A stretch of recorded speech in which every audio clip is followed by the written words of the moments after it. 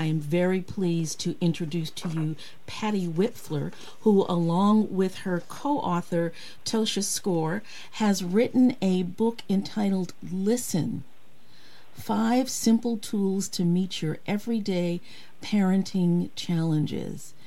That is a very interesting title. Welcome, Patty Wipfler.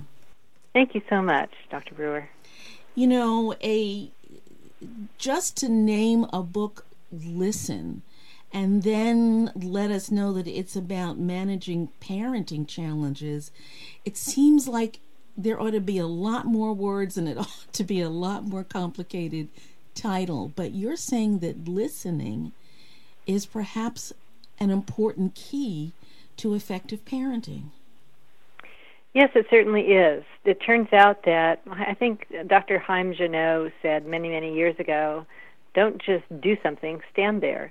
And I think he was kind of pointing to the fact that when we are less busy and more open to what our children are showing us and telling us, they relax and can feel closer to us. And that sense of closeness, that sense of connection between parent and child, turns out to be actually the thing that lights up the brain and, kicks it into full gear. So when children feel connected to us as parents or connected to their caregivers, that's when they can learn at their best. That's when they're at their most cooperative.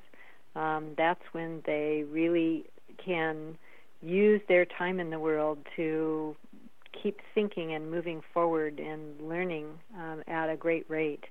So this sense of connection is very, very important. And listening, I think, is the tissue of connection. It is how we receive one another, and it is how we feel received. So it's really important in human relationships, particularly between parent and child.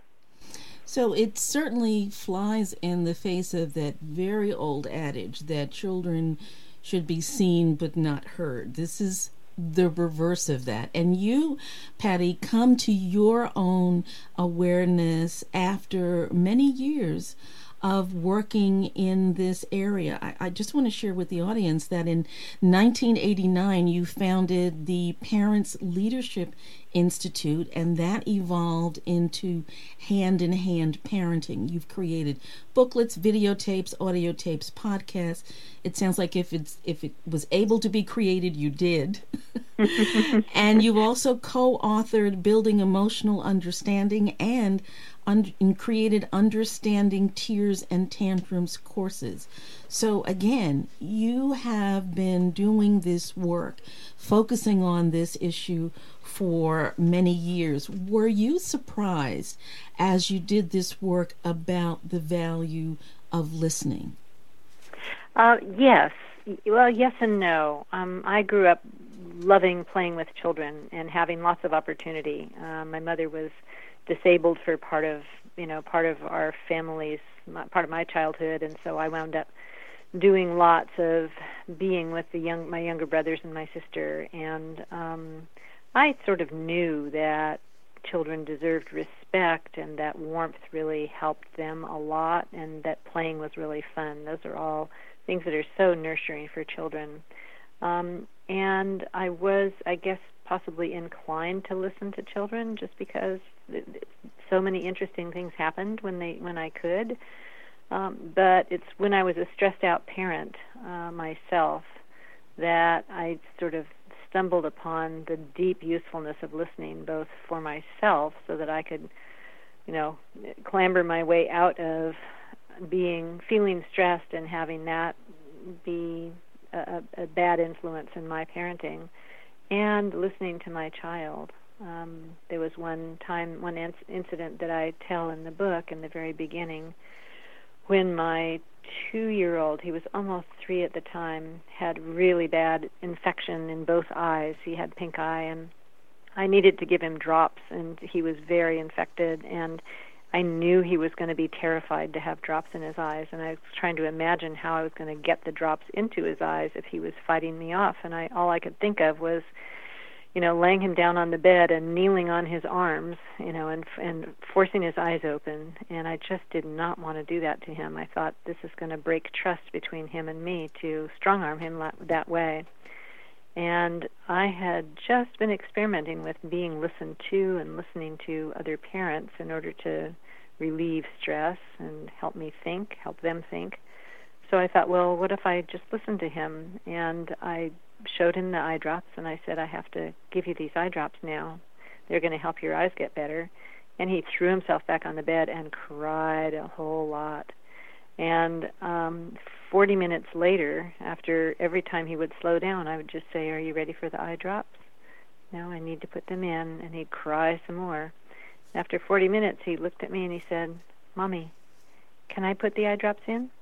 And I just went, what? You're 2 years old. But I figured, why not? So I said, sure, you can try. And I, put a couple of drops in the dropper, and I helped him position his hand, and he squeezed the little bulb and got eye drops into one eye, and he splashed one on his nose, so I gave it to him for the other eye, and he, did that eye too, and he got up and dusted himself off and ran off to play. And the eye drops were absolutely no problem after that. And I just thought, wow, look at that. I mean, I was never dreamed a 2-year-old could put in their own eye drops. And that happened after I'd listened to him for a good long time. But was it worth it? Yes. I didn't have to force him. I didn't have to dominate him. I didn't have to fight with him. And he turned out not to be scared at all. He got it all taken care of in that 40-minute cry. So it's a very, very powerful tool. And what's so interesting about that is so many times children are actually traumatized as youngsters, and parents don't particularly recognize that could be a traumatizing moment. And had you done what your initial impulse was to do, or your thought was absolutely not your impulse, that really could have created a traumatizing moment for him. Instead, what you were able to create was a moment of connection between the two of you, as well as his own sense of his own competency and self-care. So it's pretty extraordinary. Yeah, he became powerful in that short amount of time. He became a much more powerful little boy, and there was much less to be afraid of after that. It just, when you offload fear and grief that way, it doesn't come back. You may have another layer to work on, but it doesn't come back. The work you've done stays, and that's something that's unusual in parenting. So many parents are giving their children timeouts or telling them what to do and how to do it. And when you do that, they're not learning. They're just trying to, not be punished. And come the next day, they're doing the same darn thing again. That doesn't really make sense, and you have to tell them again and again and again. And it wears on the parent-child relationship because it feels like children don't want to listen or don't know how to learn, when actually what's happening is that two people, parent and child, aren't connected, and that listening creates that connection. And sometimes when you're listening and trying to make a connection, feelings need to pour out, and after those feelings have poured out, things are 100% better between you, and the child can think again.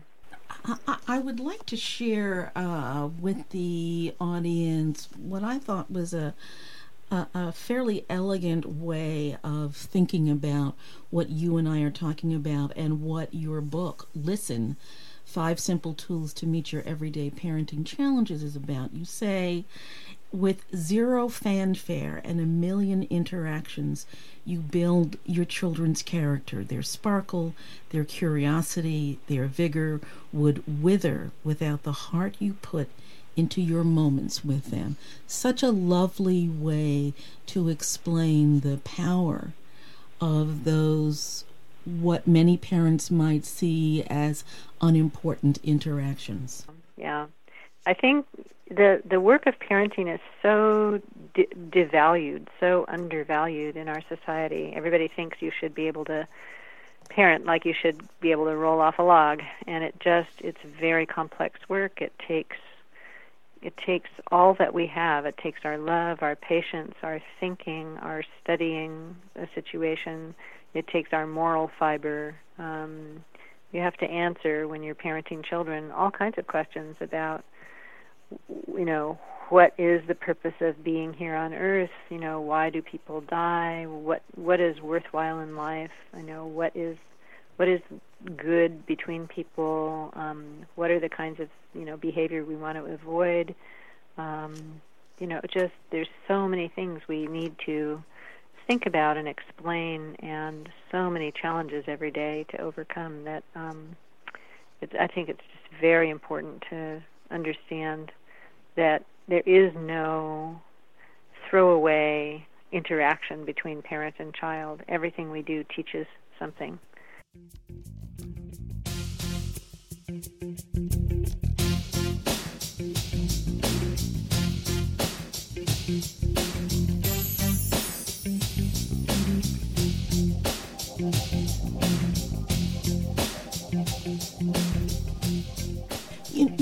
Without commenting on a particular event in the news or a particular comment by any politician, I wonder how you would guide parents to respond to children when they are exposed to any number of the potentially disruptive, disappointing, or scary experiences or comments that children may be exposed to in the media.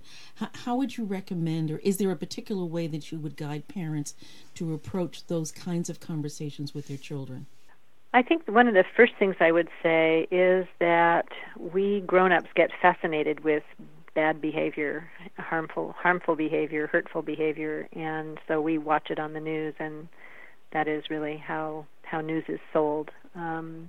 And I just think that very careful supervision about how much news infiltrates the family is appropriate. So for one thing, turn off the spigot when you can, because children don't need to be exposed to all of this discouraging stuff. It's, in a way, it's sort of repeated over and over and over again, and most of it does not directly touch our lives, although it does directly discourage grown-ups.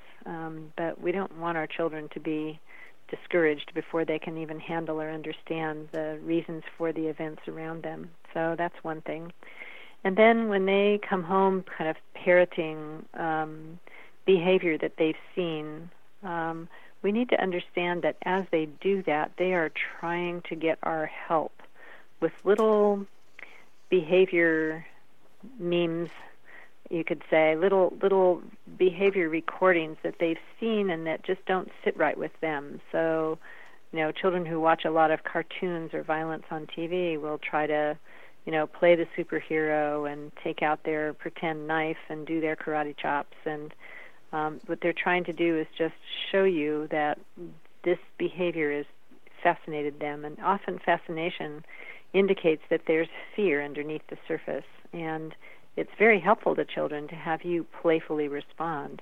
So I've spent probably thousands of hours doing, playful, trying to capture, a superhero, or trying to capture a karate guy, or trying to, just falling down and going, "Oh, you got me," when somebody gives me a playful karate chop, so that they can laugh. It's like when you find a way to get laughter going in play, in which children are kind of trying out the behaviors that they've seen.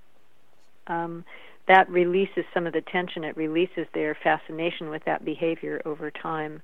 And it shows that you still like them, although they have this funny little fascination with X, Y, or Z behavior, with Ariel, the mermaid, or, I don't know, with Barbie dolls or whatever. It's like, if you can go towards it and be interested, it's much more helpful to children than if you say, okay, no more of that. This is too loud. I can't handle it.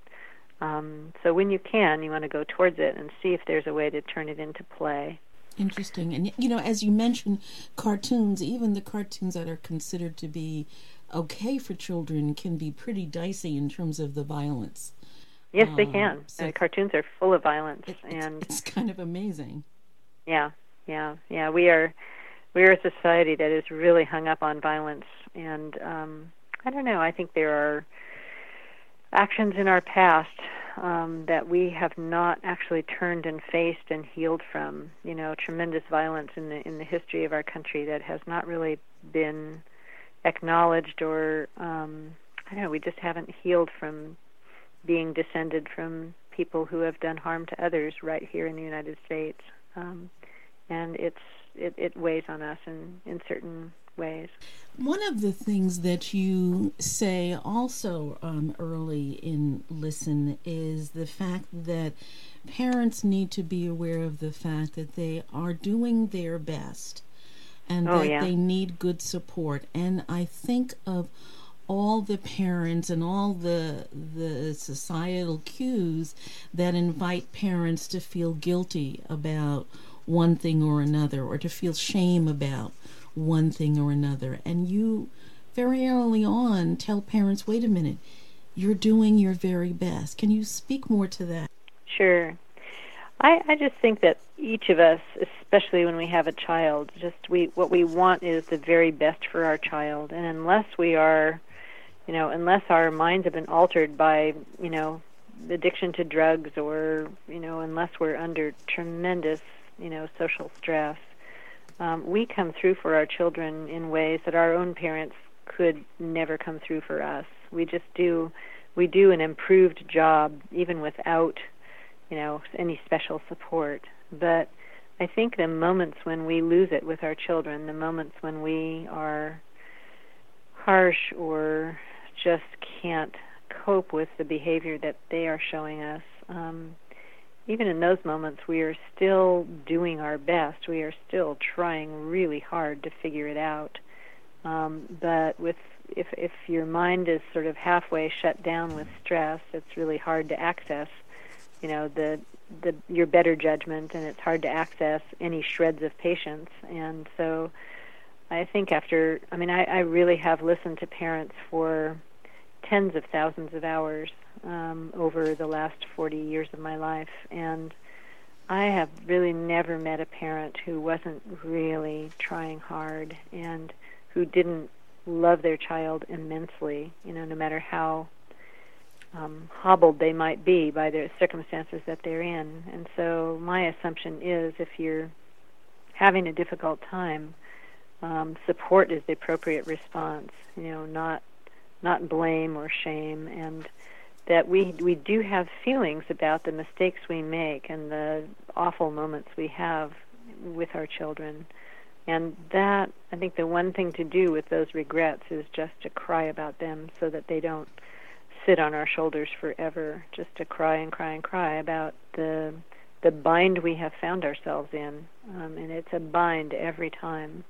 Either you don't know enough, or you don't have enough support, or you are just crazed with stress for legitimate reasons. No one has come and helped. And we have a responsibility to change our behavior, the behavior that we do when we go nuts.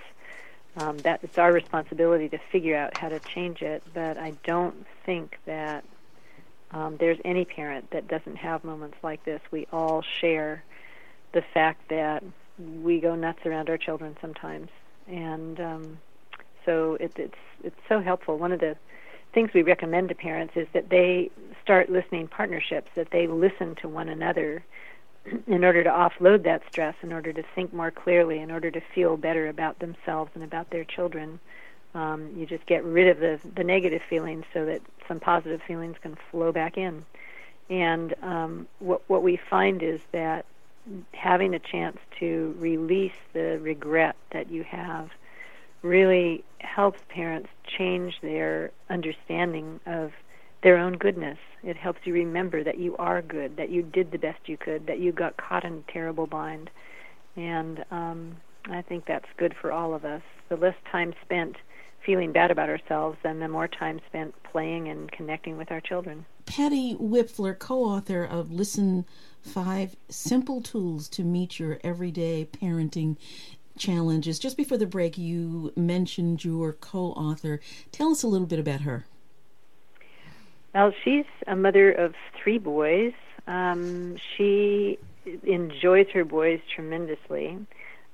She also puts a lot of verve into her writing, and so she's someone who has done blogs and has written parent articles on a regular basis for newspapers. And she came to one of my support groups about 10 years ago, and she was under a lot of stress at the time. One of her children was often sick, and there was just a tremendous amount of stress on their family, and she found the support group very, very helpful and really stayed with it, and really she's one of our key trainers at Hand in Hand Parenting now.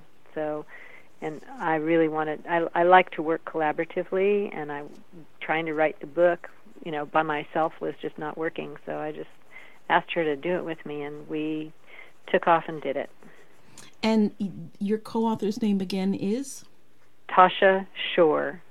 And that the last name is spelled Schore, and your last name, Wipfler, just for the audience's information, the last name is Wipfler.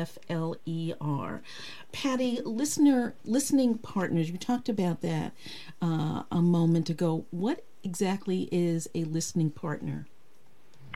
A listening partnership is an agreement, a simple agreement between two people, between any two people really, that they will do just a few things. One is respect the other person's intelligence while they're listening, offer the other person warmth while they're listening, even if they don't know them very well. Just assume that they are a good, intelligent, and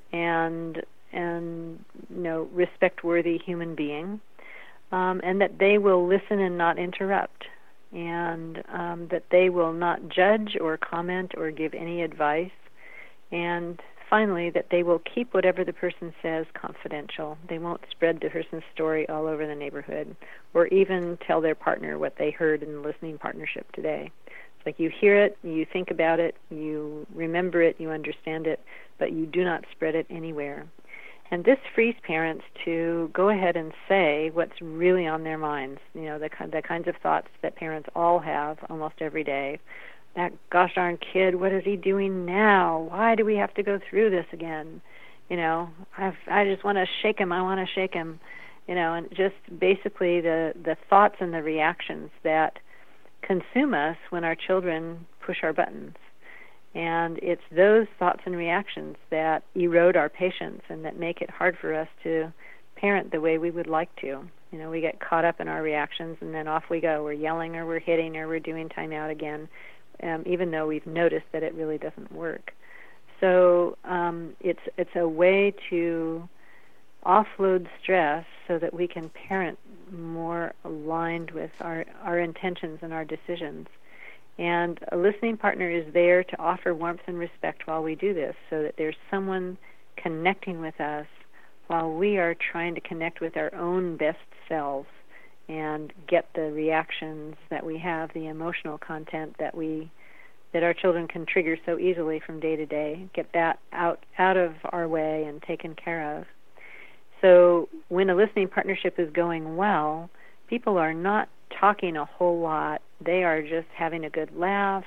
They are contacting the feelings that come up when they get frustrated beyond the beyond, and noticing how frustrated they get, and just being able to cry about not wanting to have their feelings, pulled to that state by their children, not knowing what to do, but just being beside themselves with grief or fear or frustration. So you would see crying, you would see laughing, you would see if someone's working on something that was really scary, their body might get really hot, they might tremble, they might perspire. It's like those are all signs that fear is releasing. And so when a listening partnership is going well, you are talking, you are noticing what you think, you're kind of following your train of thought, and the other person is right there with you going, wow, yeah, tell me more. And that's really almost all they're saying. And when you're done, when the time is up, so say you have an hour, your half hour is up, they help you pull your mind away from the things that are, emotionally engrossing, and you share a little chuckle maybe, and then you listen to them. So they get listened to, and they can look at their experience and try to figure out how they want to be and what they want to do next. And it turns out that this very simple exchange of listening time can make a huge difference in a parent's life. I think the hard things that we go through as parents are indeed hard. We've never done this job before, and here we are trying to figure out how to get a child to sleep at night who is scared to death to sleep by themselves. Or, there's so many problems we have to solve that we've never faced before. And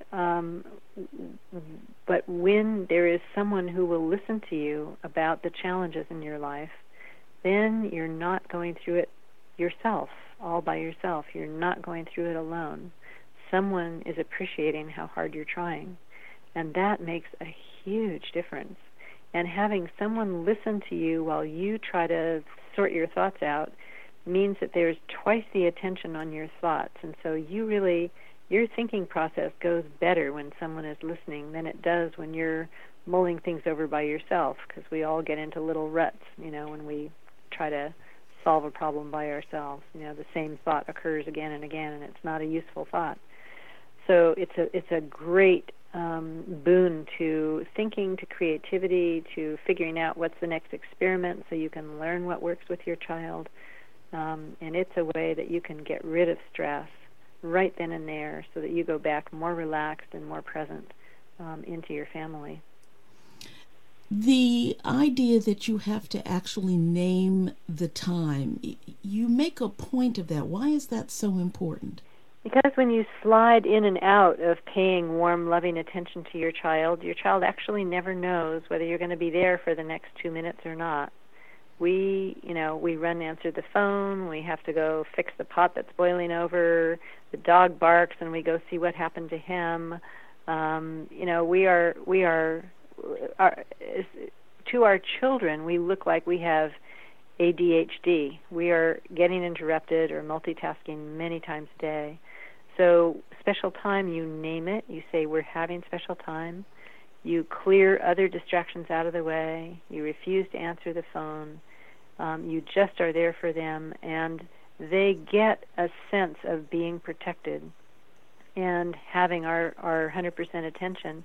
And it attunes them to what it feels like to really be connected. So, 6 months down the line, after special time, twice or 3 times a week for 5 or 10 minutes, they know what it feels like to feel connected, and they're starting to get, frazzled because their little brother is stepping on their toy and interfering with this and that. They can come to you and say, Daddy, I need special time. Instead of, socking their brother in the mouth for the behavior that's driving them nuts, they notice that they don't feel good. They notice they're out of connection. They come and they ask for what they need. They don't have to hurt somebody to signal that, things are not right with them. So it becomes a way that children can be in charge of, keeping that connection going. They can tell you when it's not there, and they trust you to respond, to go well.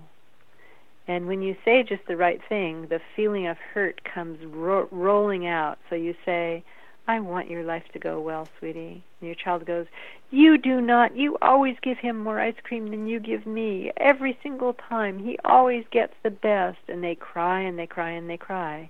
And that's the hurt that is healing. They tell you the hurt. You don't argue back. You listen so they can feel it fully.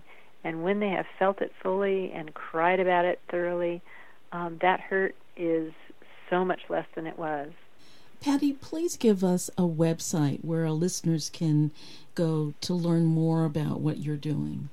Sure. We're at handinhandparenting.org. Patty Wipfler, co-author of Listen, 5 Simple Tools to Meet Your Everyday Parenting Challenges. Patty, thank you so much for your time today. It's a pleasure to be with you, Pamela. Thanks for your great questions. Alrighty. You take care. And folks, thank you for joining us today on this edition of MyNDTALK. MyNDTALK is brought to you daily as an educational public service. It is not intended to replace any work that you might choose to do with a licensed medical mental health, or other professional. Mind Talk is produced by Jim Brown and 26 by 2 Communications. If you'd like to be in touch with me directly, you can always send an email to Pamela at MyNDTALK.org. That's MyNDTALK.org. And of course, the website is MyNDTALK.org. And you can go to iTunes and download the Mind Talk app.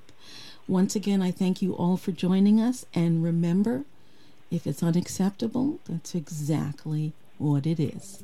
Unacceptable.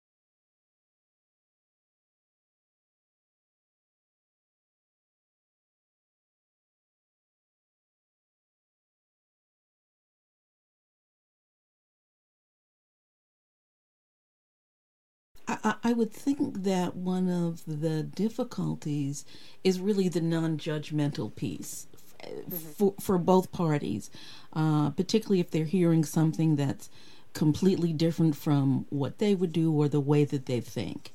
And Yep, what you're saying is be hard. don't respond to that because that's not your job. Yeah, that can be hard. And especially at first, getting rid of the conversational habits we have, the habit of judgment, the habit of interrupting, the habit of, oh, my kid did that too, here's my story. Those habits, it is very uncomfortable at first when you're not falling into those little behavioral ruts that we all have around normal conversation. So it doesn't, it's kind of like putting on a new shoe. It's like it's a little tight at first and you're not sure if it's really going to fit. But, you go home after someone has listened to you and you notice that you are a better parent for the next 3 days until things build up again, and you go, yeah, I think I'll try that again. And the next time you go, it doesn't feel quite so strange. And you notice that although it's really weird that they don't ask you questions or butt in, that you are sort of exploring more of your own experience and kind of having ideas you would have never otherwise had. And you just find that through your own experience, through being listened to, what is helpful. So we all learn sort of as much from listening to the other person as we do from being listened to ourselves. And slowly but surely, these guidelines begin to make sense. And you get to watch the other person come back and say, after you listened to me, I had this interesting idea, and things went really differently, and it's been such a much better week. And so you get feedback that your listening helped, although you didn't judge and you didn't give advice. And that's how we learn to do this, is really noticing from other people that their lives are going better. I would think, too, for those parents who might say, I've got 3 children, I've got 5 children, I've got whatever, I've got more than one. I don't need to have a listening partnership. I already know how to be a parent, but I'm thinking that even if you've had 12 children, each child is different. So you don't know how to necessarily, you don't have all the answers to parenting that one child in front of you, although you may have what you see as the answers for the 11 children before. Yep. And in parenting, you kind of never know what's coming around the corner. I remember there was a couple that were in a parent listening group that I was doing in a corporation nearby here. Husband and wife, they had 2 different jobs, and one day their little 18-month-old son had a febrile seizure, the kind of seizure you get when your temperature goes up to 105, and he didn't come out of it for more than an hour. He was just rigid. His eyes were kind of stuck open. He didn't respond to them at all, and they were so frightened. They'd never seen anything like it, and they rushed him to the emergency room, and the doctors and nurses went, we're going to take him. You sit over there and wait, and we'll tell you when he's okay. And they just were like, no, we want to stay with him. He needs a sense of connection. He's at his most vulnerable right now. We want to stay with him. And the doctors and nurses were really insistent that they leave, and they were both very upset. And they knew that, their upset was part of the reason the doctors and nurses wanted them to leave. So because they'd learned how to listen, the wife went, I'm going to the bathroom. I'll be back in 5 minutes. I'm going to go have a cry. And she went in and she sobbed in the bathroom really, really hard while her husband kind of stood watch over their son. And then after she had, kind of taken the top off of how scared and how upset and how really alarmed she felt, she came back and she said, you go in the bathroom. It'll really help. And he went in the bathroom and he sobbed and cried and shook with fear in the middle of this very, challenging situation for them. And he came back, and that got them both down to a state where the doctors and nurses allowed them to stay with their son for all but 5 minutes of the whole time that he was in the emergency room. And they were so proud of themselves. They felt so pleased that they'd been able to support each other, that they'd been able to offload enough stress to actually be thinking about their son in that situation and not consumed with their own feelings. So even if you've got 5 children but things are going just fine, that's not a state you can depend on from day to day. Indeed. And this tool is really good in emergency situations. What a powerful example of allowing yourself to feel your feelings, and particularly with support from someone you care about and trust. Yeah. You say that parenting is indeed the cradle of leadership. What do you mean by that? I think that all of the skills that are important in bringing people together and helping them align their thinking and act in concert to make things better, all of those skills are skills that we can develop as parents, especially if you are using listening tools. So one of those skills is indeed just listening itself. If you're a good leader, you are listening in ways and at regular times to everyone in your organization, or you are finding ways that everyone gets listened to, and then you hear what those other listeners are finding. So listening, connecting with people is sort of at the heart of organizational success. I think the second one is being able to think about what is the key issue. And if you are too upset about the situation, if you are too scared, if you are feeling too confined, too constricted by what society says or by the way you've been raised, you can't think creatively. And when you have listening support, you can offload the places where you want to try to do something, but you've been taught that women don't do this or that men don't do this, and you're feeling a little weird about it. You can offload those uncomfortable feelings so that you have the freedom to experiment and see what you think. Do you really want to do this? Is it something that's fun? Is it something interesting? So being able to extend your ability to think about the key issue and help define the key issue.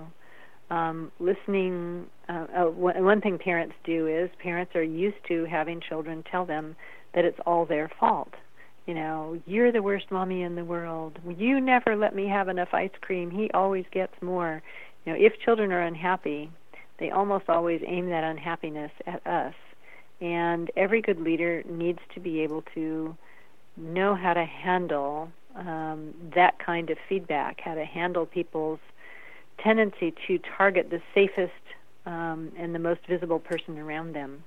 And so learning how not to take that personally is a very important leadership trait, and we develop that as parents. So those are a few sample skills that leaders have or must develop in order to lead well, that we have plenty of opportunity to develop in parenting. Interesting. You mentioned social impact. What are some of the social forces that you would say complicate parenting? We know that, exposure to media and news can have, its own set of complications. Is there anything else?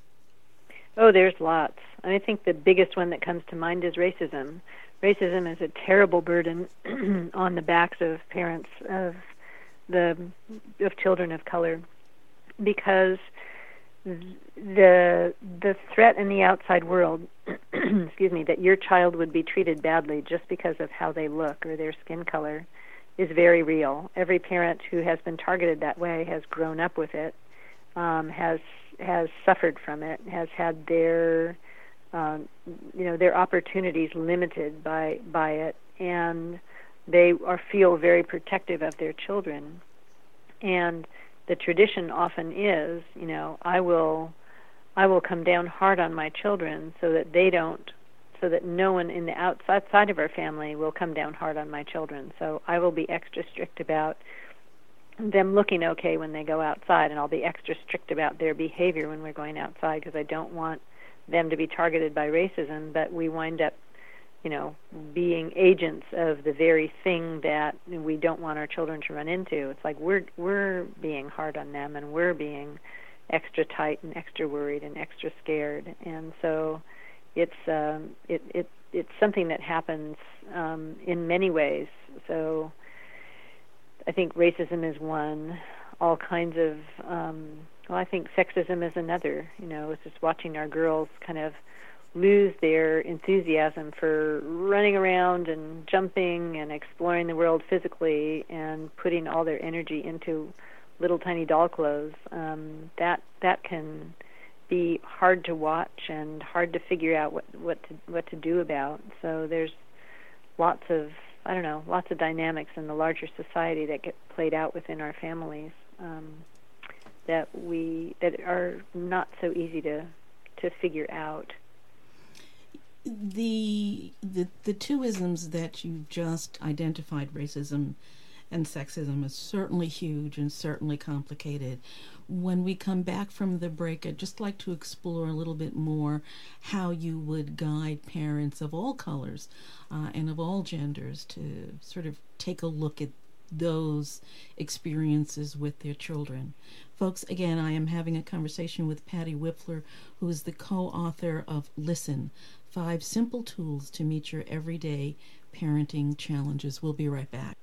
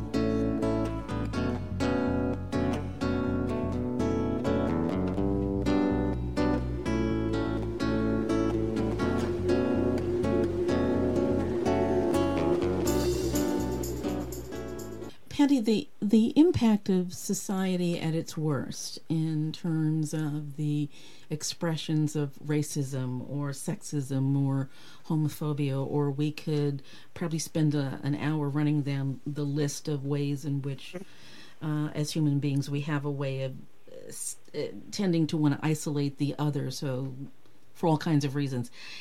Is there an age at which it makes sense to begin to have these conversations with your child? Do you wait until your child comes home with an example of these kinds of situations? How do you negotiate that?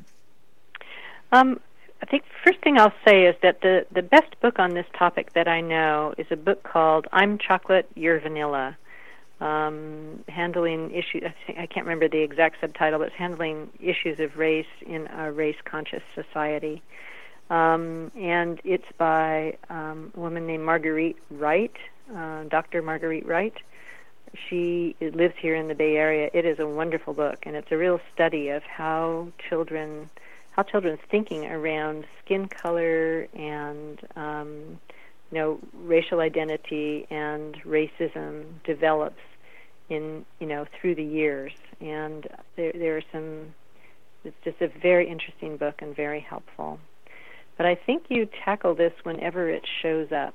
And sometimes fear of how people are different shows up very early in children. And in our book, we have a section on, we talk to people about using the 5 listening tools that we describe to undo children's fears, to actually relieve children of fear at the root so that they are feeling safer in the world and thinking freely, and basically just so that fears go away, which you can't really do with timeout and you can't do with instruction. Fears have to go away from deep within. And offering children a chance to work through their feelings in a supportive way really does heal the fear from deep within. So the section in our book is called working on fears of differences between people, and there are, I think, 3 or 4 examples of children who are afraid to get near someone because their skin is darker, or because they have been badly burned and so their scars are showing. Patty, we've been talking about listening and the value of listening. And of course, the subtitle of your book, rather, is 5 Simple Tools. Can you give us in a bit of a nutshell what the 5 simple tools are? I know you talk about stay listening and play listening. What else is there? Okay, I'll name them all first, and then I'll give you a little one-sentence scoop on each one. So listening partnerships we've discussed. That's where any 2 adults who want to can exchange listening time, the favor of listening, and over time it gets safer and more effective at offloading stress for each of them. The next one is the parent-child tools are special time, play listening, setting limits, very important, and stay listening. Special time is pouring your 100% attention into your child for a specific period of time and naming it special time or mommy and me time so your child knows they're getting 100% of your attention. You approve, and the child decides what's going to happen during that time. So it's a time for your child to choose, your child to be in charge of the relationship, and it really helps children felt, understood, close to their parents. It's a great tool for building cooperation and understanding. Play listening is getting laughter going in play without ever tickling a child. You basically get laughter going by taking the less powerful role. So if your child is kind of bouncing on your belly as you're lying down, you go, oh my gosh, oh my heavens. And they'll laugh and laugh and laugh and keep bouncing away. And anytime you get laughter going, excuse me, and you promote it, children are offloading stress. They're getting less scared of things and much more confident and much more full of themselves. It's really a lovely, very connective tool. Setting limits is a tool that we wish parents would use early and often. Setting limits is very important for helping children, keeping children from, interfering with their relationships with other people, keeping them from hurting themselves or others, keeping them from driving you nuts. So when you first see that a child is kind of going off track and doing something that, you've said shouldn't be done, you just go over and you bring the limit. You don't say from 5 feet away, don't stick your finger in the light socket. You just go over, put your hand over the light socket, look them in the eye and go, That's it. And just then Okay. Yep, you follow that with stay listening. So basically when you stop a child from doing something that is really off track, weird, not helpful, then what happens is that you allow them to feel the feeling underneath everything that is driving them kind of out of their mind. It's driving them to do something that they know better about. And as they cry or have a tantrum, you stay, you offer eye contact.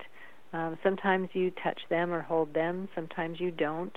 That's really, you figure that out with your child, what works the best. But you listen while all those feelings pour out, just like I did when my son couldn't stand the idea of getting drops in his eyes. I just kept saying, these are the drops, we have to put them in. So I'm setting a limit there. This is what has to happen next. And he's working on his feelings while I stay listen. So connection goes in. I'm offering connection. And all the bad feelings that keep a child from feeling safe and connected are pouring out. So you have this nice double action. You pour in the connection. Your child pours out all of the emotional static that's in the way of them understanding that they are safe, that you are there, that you care, and that whatever it is they wanted, they are fine without for the moment because they have you. So stay listening puts you in as the substitute for the third cookie or getting away from having eye drops or, having the toy they just grabbed from their sister. You hang on to the toy, you listen to their feelings, you keep saying, I think you need to give it back to her now.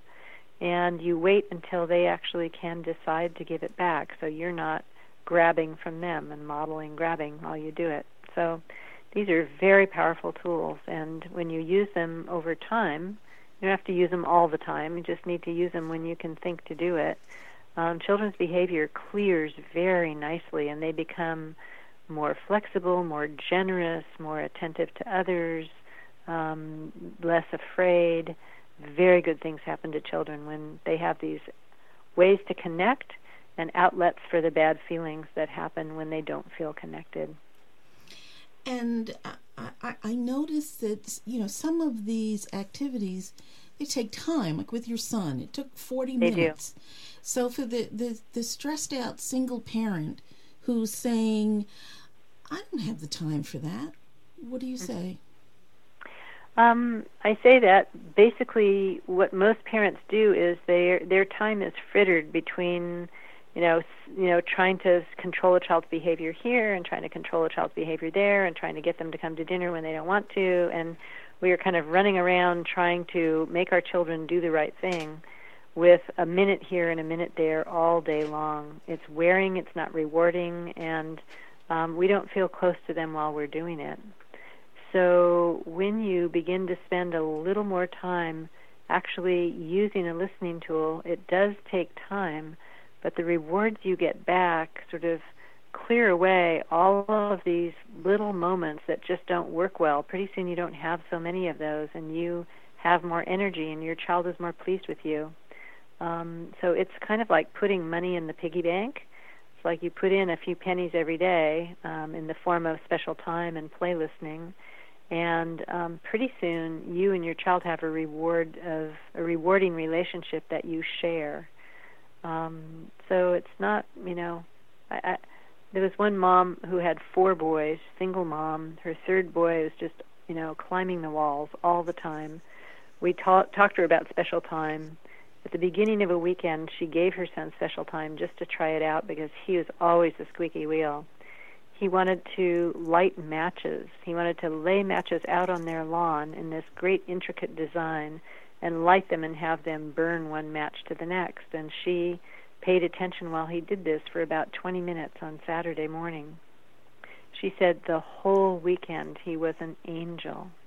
Now that was 20 minutes investment, and she got back a very pleasant weekend out of that, just that one 20-minute time. So it's just a different way of using your time, and I think our experience is it works better.